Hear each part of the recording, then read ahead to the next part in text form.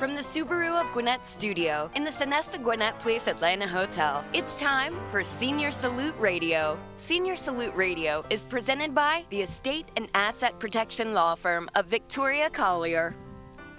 And hello and welcome to Senior Salute Radio, presented by the Estate and Asset Protection Law Firm of Victoria Collier. Alongside Victoria Collier, I'm Mike Salmon, and Senior Salute Radio brings timely information to leading-age boomers and seniors addressing the issues of aging, caregiving, and maintaining quality of life. And today, Victoria, we're going to be discussing a very frustrating topic, and I can personally say it's a very frustrating topic, and that is banking for seniors. And I say it's frustrating for me because I have a mom who's a senior, and she's not quite on top of the finances like she used to be when she was a lot younger. So welcome and good morning. Thank you. Thank you. We know this is a hot topic, a charged topic, and it can be a very frustrating topic. And I know you've called it a frustrating topic. Why do you say it is frustrating? Well, Mike, when we age, we do start needing and asking for help from others. And the last 3 days, I have spent literally all day at 3 different banks for 2 different clients and achieving only 70% success. And that is not uncommon for clients that we see every single day, but that I don't go to the bank with every day. But let me give you an example of my experience just in the past 3 days. Friday night, we went to the bank to open, to do a few tasks. The client was in the ICU and had a power of attorney and had created a trust, and we were going to the bank to either just retitle assets into the name of the trust that were already at the bank and or name a beneficiary on the accounts, because it was very clear that she was going to be passing away soon. And the goal in this case was to avoid probate, first and foremost, and second most, avoid paying $1 million in estate taxes when she passes away. Wow.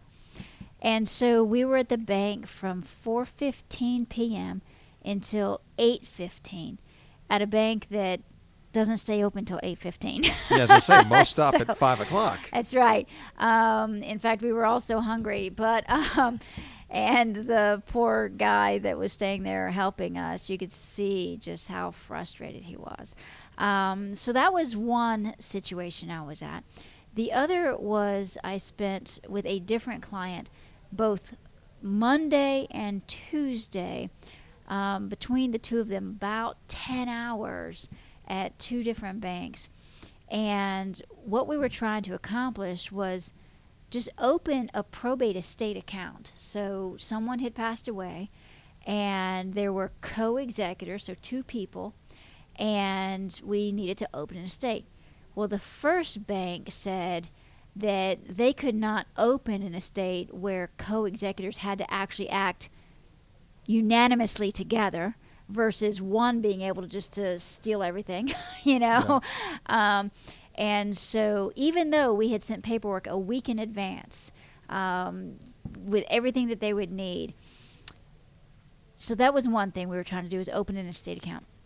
The other is this client, he wasn't a client of mine, so the decedent had years ago put a revocable living trust in place with the goal of avoiding probate, which so many people do, except that it wasn't drafted well, first and foremost, and it was never funded. Nothing was in it during his lifetime. So now while we're at the bank, we're trying to open what's called an administrator's trust after someone dies using the trust he had created. And the bank just couldn't ever get it. And we, and that still hasn't been done. And I've spent, all these hours. Literally, I spent yesterday from 9 o'clock in the morning. At 1 o'clock, they said, will y'all just go to lunch and we'll even pay for it because we don't have an answer yet. And then we came back from lunch, and ultimately they just said, go home. Yeah. So we weren't able to accomplish what we needed to there. So. Well, what are the challenges? Why are you having so many issues? Well, what's making it so hard? Well, first of all, banks don't care that the power of attorney person or the agent just drove 18 hours to get in town to do what they need to do, which is what happened in our second case. Is someone drove like 18 hours to be here to handle this on the 2 days that they had in town. But primarily, it's because banks have their own policies regardless of what the actual laws are that are in place both on the state level as well as federal levels. If it's not in their little binder of policies, they just can't do it. This is where we all shake our heads. That makes no sense. Well, I know, especially given that in Georgia, July of 2018, we have a whole new law on financial powers of attorney. And there's even a template that says, hey, if a person uses this template and presents it to a bank or a financial institution, that bank or financial institution must accept it unless they can show evidence of fraud or misrepresentation. And yet, with my first case, we presented the financial power of attorney to a financial institution, like one of your big broker houses, like a Morgan Stanley or a Charles Schwab or something like that. And literally, and I have it in print, but I didn't bring it here for the radio, but the email says, we have to have our own in-house form in addition to the outside form. And we have to, of course, have the person sign it. Well, if they're incompetent, they can't sign it, right? That's the whole point of doing one in advance of need. Right. That's called advance directives for that very purpose. Or they have to have a physician sign it saying that they're incompetent. Sometimes the client's not incompetent, they are physically unable or geographically unable, like in ICU. And so neither of those situations fits perfectly, but that's policy. It's not law, it's policy. But doesn't that go exactly against the power of attorney and what it's supposed to accomplish? Absolutely. Absolutely. Which is why banks are frustrating. And then... Don't beat around the bush. Tell us what you really think, Victoria. I tell you, I had no problem coming up with a topic for this podcast today. And then, let's just say that you're in the bank and you're presenting all of this paperwork. And let's even say that it's the bank where you opened your accounts. It's the bank where you've had a relationship for 15 years, right? Anytime you present paperwork, they have to send it to what they call legal, which is their corporate division of legal, which is never on site. They're generally in another state. They may be lawyers, but they're not specialists in estate planning, certainly not powers of attorney or trust. And you don't get to talk to them. So as it were yesterday, when I was in the bank for 8 hours, I'm at the teller who knows me, because I bank there. Right. And she's emailing back and forth these documents. Like, I have to send it to corporate. So she gets an email back, and I'm like, but ask these questions. So now we're going back, and I'm like, can you just get them on the phone? So now she has them on the phone, except it's not the corporate. It's another person like her who's relaying back and forth. I'm like, what is this? And so why they finally sent us away at the end of the day is they come up and they say, and this is not unusual, usually they just tell you much sooner than this, is, oh, well, it could take 24 to 72 hours before we can get an answer from corporate. Would have been nice to know that 6 hours earlier. Which, that's the standard response, but does that mean that no one's sitting there? What is the hotline for if it's not to answer questions, So that's the other frustrating thing is, they won't accept your documentation provided by the state laws. 2, they've got to run it by corporate, which could take 3 days. 3 days is too long in many situations, when something needs to be done. Yeah. So let me see. And by the way, does this compose maybe all? Is this typical among all banks, or is this frustration you're going through this past week just maybe an exception to the rule? So it is definitely among all banks. Okay. And I was not hoping you wouldn't say that, but okay. So let me give you an example of the trying to open the estate account with the co-executors. My client, first of all, had a relationship with one of the banks, which is where all the money was. Okay, they're the first ones that we tried, of course, because that's where the money is. That's where you want to keep the money. And they said no. So we tried 3 other different types of banks. And finally one said, we will do it. And the others had said no. Okay. All of them want to send their stuff to corporate. It doesn't matter who you are. And it doesn't matter if it's a bank or a financial institution like, the broker house. They all got to go to corporate. So that's not unique, unfortunately. There are some banks that are quicker than others. There's some banks that are nicer than others. There's some banks that you can schedule an appointment ahead of time and send things ahead of time that can hopefully make the process go faster than others. But overall, it's just one big frustrating pile of policy. Pile of policy. I wasn't sure where you were going with that. I can obviously hear the frustration in your voice. Time is money. And you're spending a lot of times in the bank, and you said you got, I think, 70% through, but that last 30% may be the hardest part. So you may still have an uphill battle. So there's a lot of frustration with the banks and the financial institutions. I mean, what other things are making it difficult for you? Well, and can I back up a second as well, Victoria? Is part of it because you mentioned saving one of your clients about $1 million in estate taxes? Taxes. So we're talking about a lot of money here. Huge consequences. The size of the money, was that a factor? If I'm talking, in my case, probably won't have a lot of money. Would it be a lot easier, or we're still going to have these same struggles regardless of how much money we're talking about? So, Mike, it's very interesting you asked that question. And number one, it doesn't matter the amount of money. What does seem to matter is whether you plan to keep it at the same bank or move it somewhere else.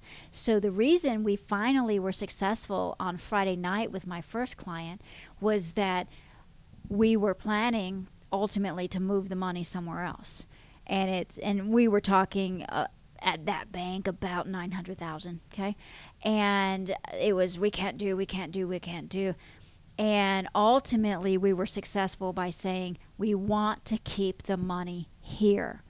Oh, well, if you're going to keep it here, then we can find the solution, right? Interesting. Now, the one that was frustrating to me was, and let's say that they've got to make sure their clients are being protected. Of course they do. I want my seniors to be protected too.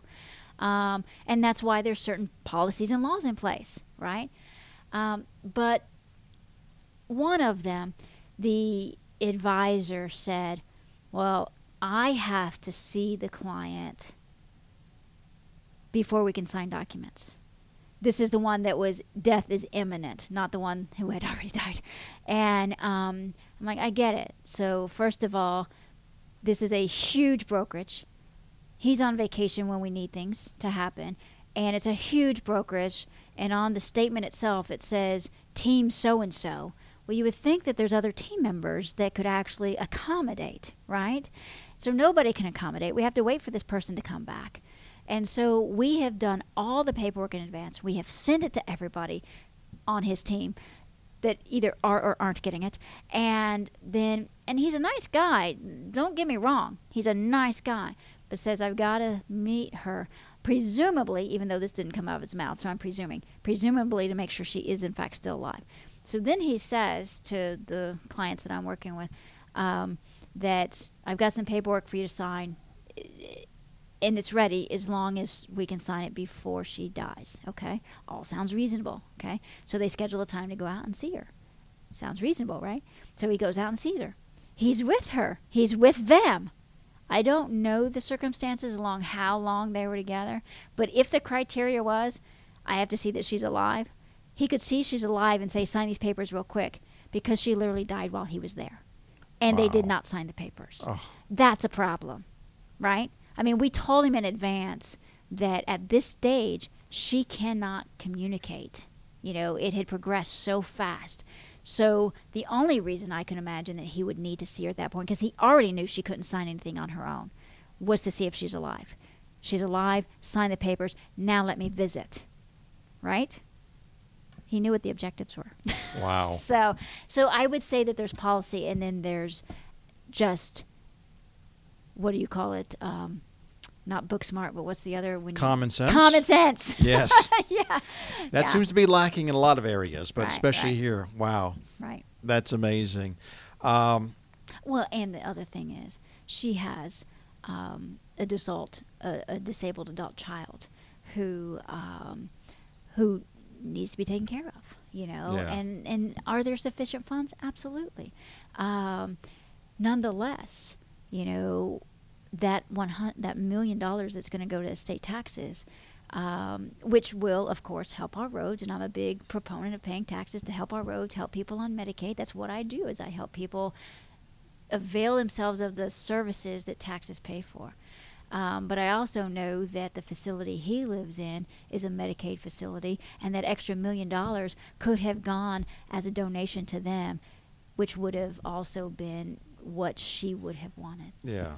Well, a lot of circumstances and factors specific to those cases, but I know for a lot of other folks, there's still other frustrations and problems that can crop up. So what other things can kind of make it difficult when we're talking about seniors and banking? Right. There are things that can make it difficult that actually can be eliminated so it doesn't have to be so difficult. And that's from a client perspective. What can clients do?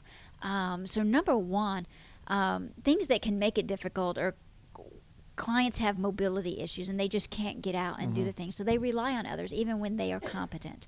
But upon the beginnings of those disabilities is when we need to start making arrangements and plans. Not years later or when it's become so debilitating that there's almost no opportunity to get done what we want and need to fulfill our independence and our desires. Yeah, and this is a common theme that we talk about on every single show is to do it early before the problems arise. That's right. That's right. The other thing is that laws change, and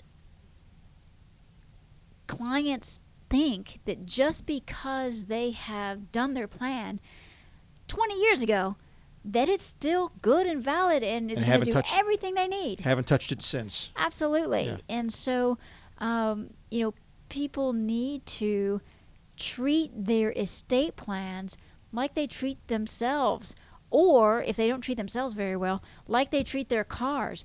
You know, we get oil changes every 3,000 to 5,000 miles. We go and get annual checkups on our body. We do self-preservation of our house. We do maintenance on our house. Why would we not do that on estate planning? Fine, people don't like lawyers. Fine, it costs money. But so do car maintenance, you know, all those other things. Yeah, exactly. You know?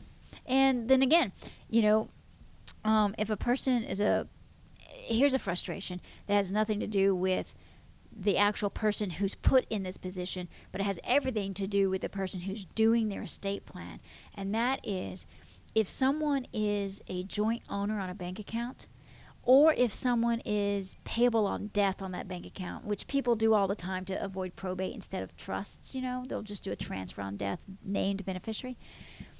If they are co-owner or payable on death, the policy at many banks is that you cannot then be the power of attorney on that account. So, Mike, let's say that you are an only child of your mother, and so you're the one who's naturally going to manage things. She doesn't want to pay a lawyer to do a trust. She doesn't want to go through court for probate, so she adds you as a co-owner because you're the one managing anything anyway. Or she doesn't want to put you as a co-owner because, you're on your fifth wife and, she wants to make sure that at death you can get stuff, but definitely not while you're on your fifth wife, right? So she names you as power of attorney so you can manage things through incapacity, but she wants to avoid probate so you're payable on death. Nope, the bank won't allow you to do that. And so now she either doesn't have someone to help her manage it while she's alive, or you have to go through probate, or she has to name someone other than you to get the money at death. None of those are the situations that she personally would choose, and she's the one who should be able to choose that, not a policy in a bank, right? Gotcha. So that's a frustration. Yes. And to be clear, I'm not on my fifth wife. Just want to put that out there. I said as if. Okay, just making sure. And I don't know that you're an only child either, so. No. Okay, so if I'm one of those people and I don't want to deal with a lawyer, what are some things that I can do on my own to ease this and so I won't have the frustration down the road? Well, first of all, I would say that's the problem, is trying to do it on your own and not having a lawyer. I don't want, as you said, I don't want to spend the money, although it may cost them more later on. But some people, you can't change the way they think.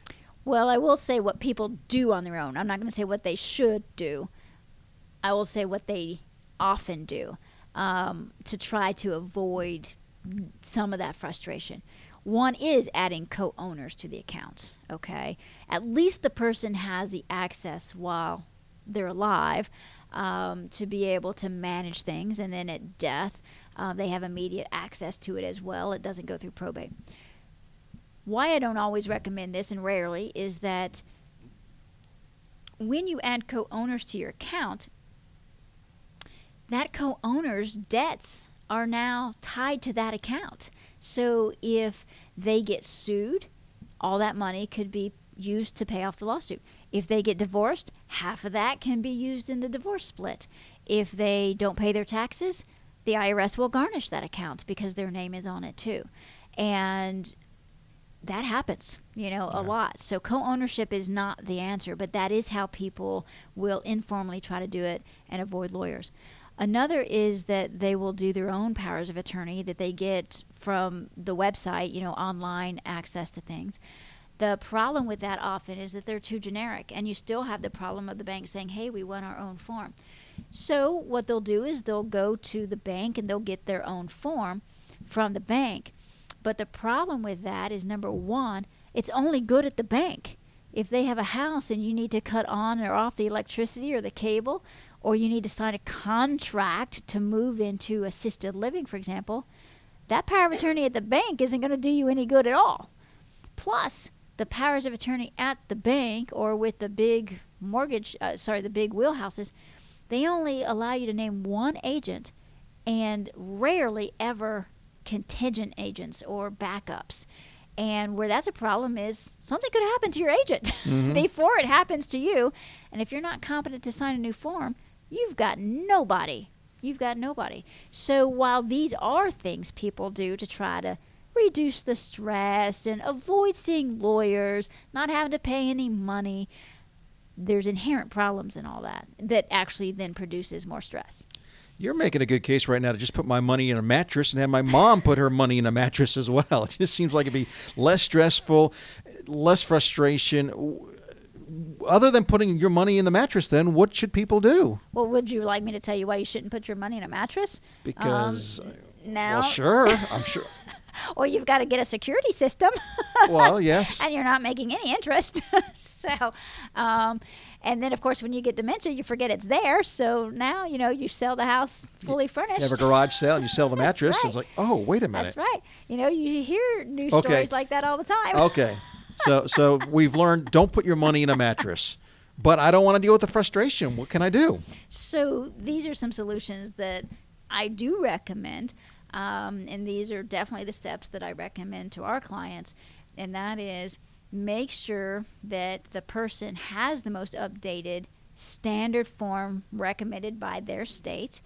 And as soon as they sign it, while they're competent, because presumably they are competent if they're signing forms, you cannot sign forms if you are not competent, is once you've done that, immediately go to the bank and or if they're online or somewhere else, send them your what they call outside form.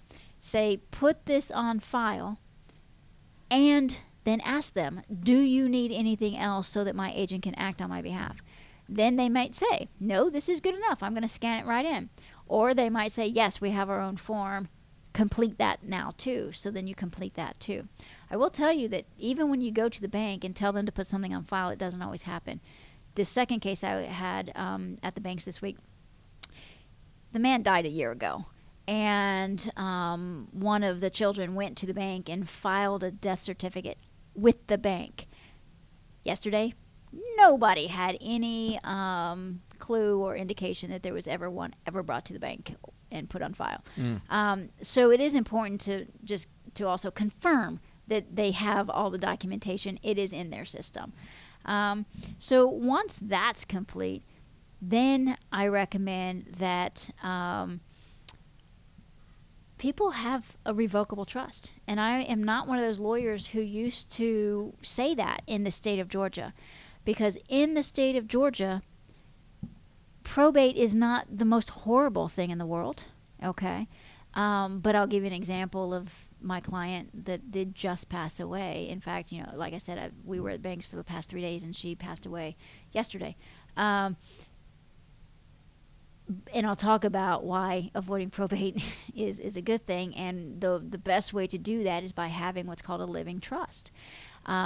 If she, for example, had a living trust, if her assets, for example, were retitled into the living trust, then she was at the hospital and she had a backup trustee named in there, all the backup trustee would have to do is show evidence of inability to manage the finances and go sign a signature card at the bank or at the financial institution, and things could proceed as normal, okay? But that's not what's happening. We're spending hours just to see if their legal will accept a power of attorney, you know?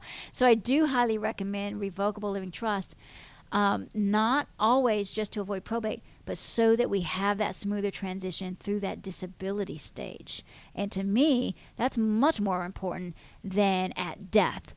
But let me share with you what's happening at death here, is that this will was drafted, for example, in 1980. 1980. How many years ago was that, Mike? Yeah, I know. Doing my math, that's almost 40 years ago. Right. Okay.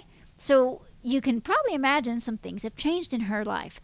And so one of the things that has changed is that people she named in there aren't alive anymore. People that she named in there are, in their 80s and 90s, and those are the ones that are going to be taking care of things. They're out of state. They're nowhere near here. So imagine how easy that is for someone who's in their 90s to traverse to Georgia to go open a probate estate, you know. So I recommend that if people truly do want what they say they want when they're in my seminars, when they're in my conference rooms, when we're talking just in general, what everyone says is, I want it to be as smooth and easy as possible for the other people who have to either take care of me or take care of my stuff when I die. If that's truly the case, they would have a living trust, and they would retitle their assets to it. Having one alone isn't good enough. Right. So. And also, if that's the case, then it wouldn't all just come down to cost. Hopefully, people don't come to you and say, "I just want the cheapest plan." I mean, you can't put the value, the frustration you've gone through this past week. You can't even put a value on that. You can't put a value on that, and if you're going to have that value, you have to use real experts who know what they're doing. Yeah. An estate planning attorney, a certified elder law attorney, and one of the issues we're having with the second case I was telling you about, the trust that wasn't funded, that had nothing in it, was prepared by a family law attorney, an adoption attorney. And I cannot tell you how many errors there were in it. So they can legally draft it, but doesn't mean they should. Right. I'll tell you one small example. You're smiling from ear to ear right now. This obviously tickled you. It's a travesty. It really is. And this is because this is what the will said. Everything to my spouse, assuming my spouse lives beyond me, everything to a particular type of trust for my spouse if my spouse lives beyond me. If my spouse does not live beyond me, then X percentage to my spouse, another X percentage to another person, blah, blah, blah. Well, how can the spouse get a percentage if the spouse is dead before? Right. Right? And so that's one thing. And then the trust they reference doesn't even exist anywhere in the document. So, yeah, using experts who actually know what they're doing, that this is what they do every single day, they're going to cost more in the front end. Right. And they're going to save tens of thousands, and I'm not exaggerating here, tens of thousands on the back end because it was done right to begin with. Well, there's going to be consequences if you don't do it right. I mean, I'm sure you've seen plenty of cases where there were consequences. I could stay here all day, but just in this week alone on the two cases that I'm highlighting today, one was a $1 million consequence and probate. The other is definitely probate and just the time and worry of and stress of not even getting it done. Just I don't know what we're going to do actually, unless I can grab through the phone and beat some heads. But and you know sometimes you need a lawyer who can do that. Yeah. So. Something tells me you'd be good at doing that too. I've seen the good and the bad, but the bad is good because you're going to bat for your client. Absolutely. So, well, for those that would like to talk more about this, they're having some problems or issues or would like to talk about your services, what's the best way to reach you? Maybe a phone number or a website? Well, Mike, our phone number is 470-235-7848. That's 470-235-7848. And our website is www.elderlawgeorgia.com. That's www.elderlawgeorgia.com. And Mike, I actually am a certified elder law attorney, and for 17 years we have done nothing but asset protection, estate planning, and we're getting more and more into probate. Gotcha.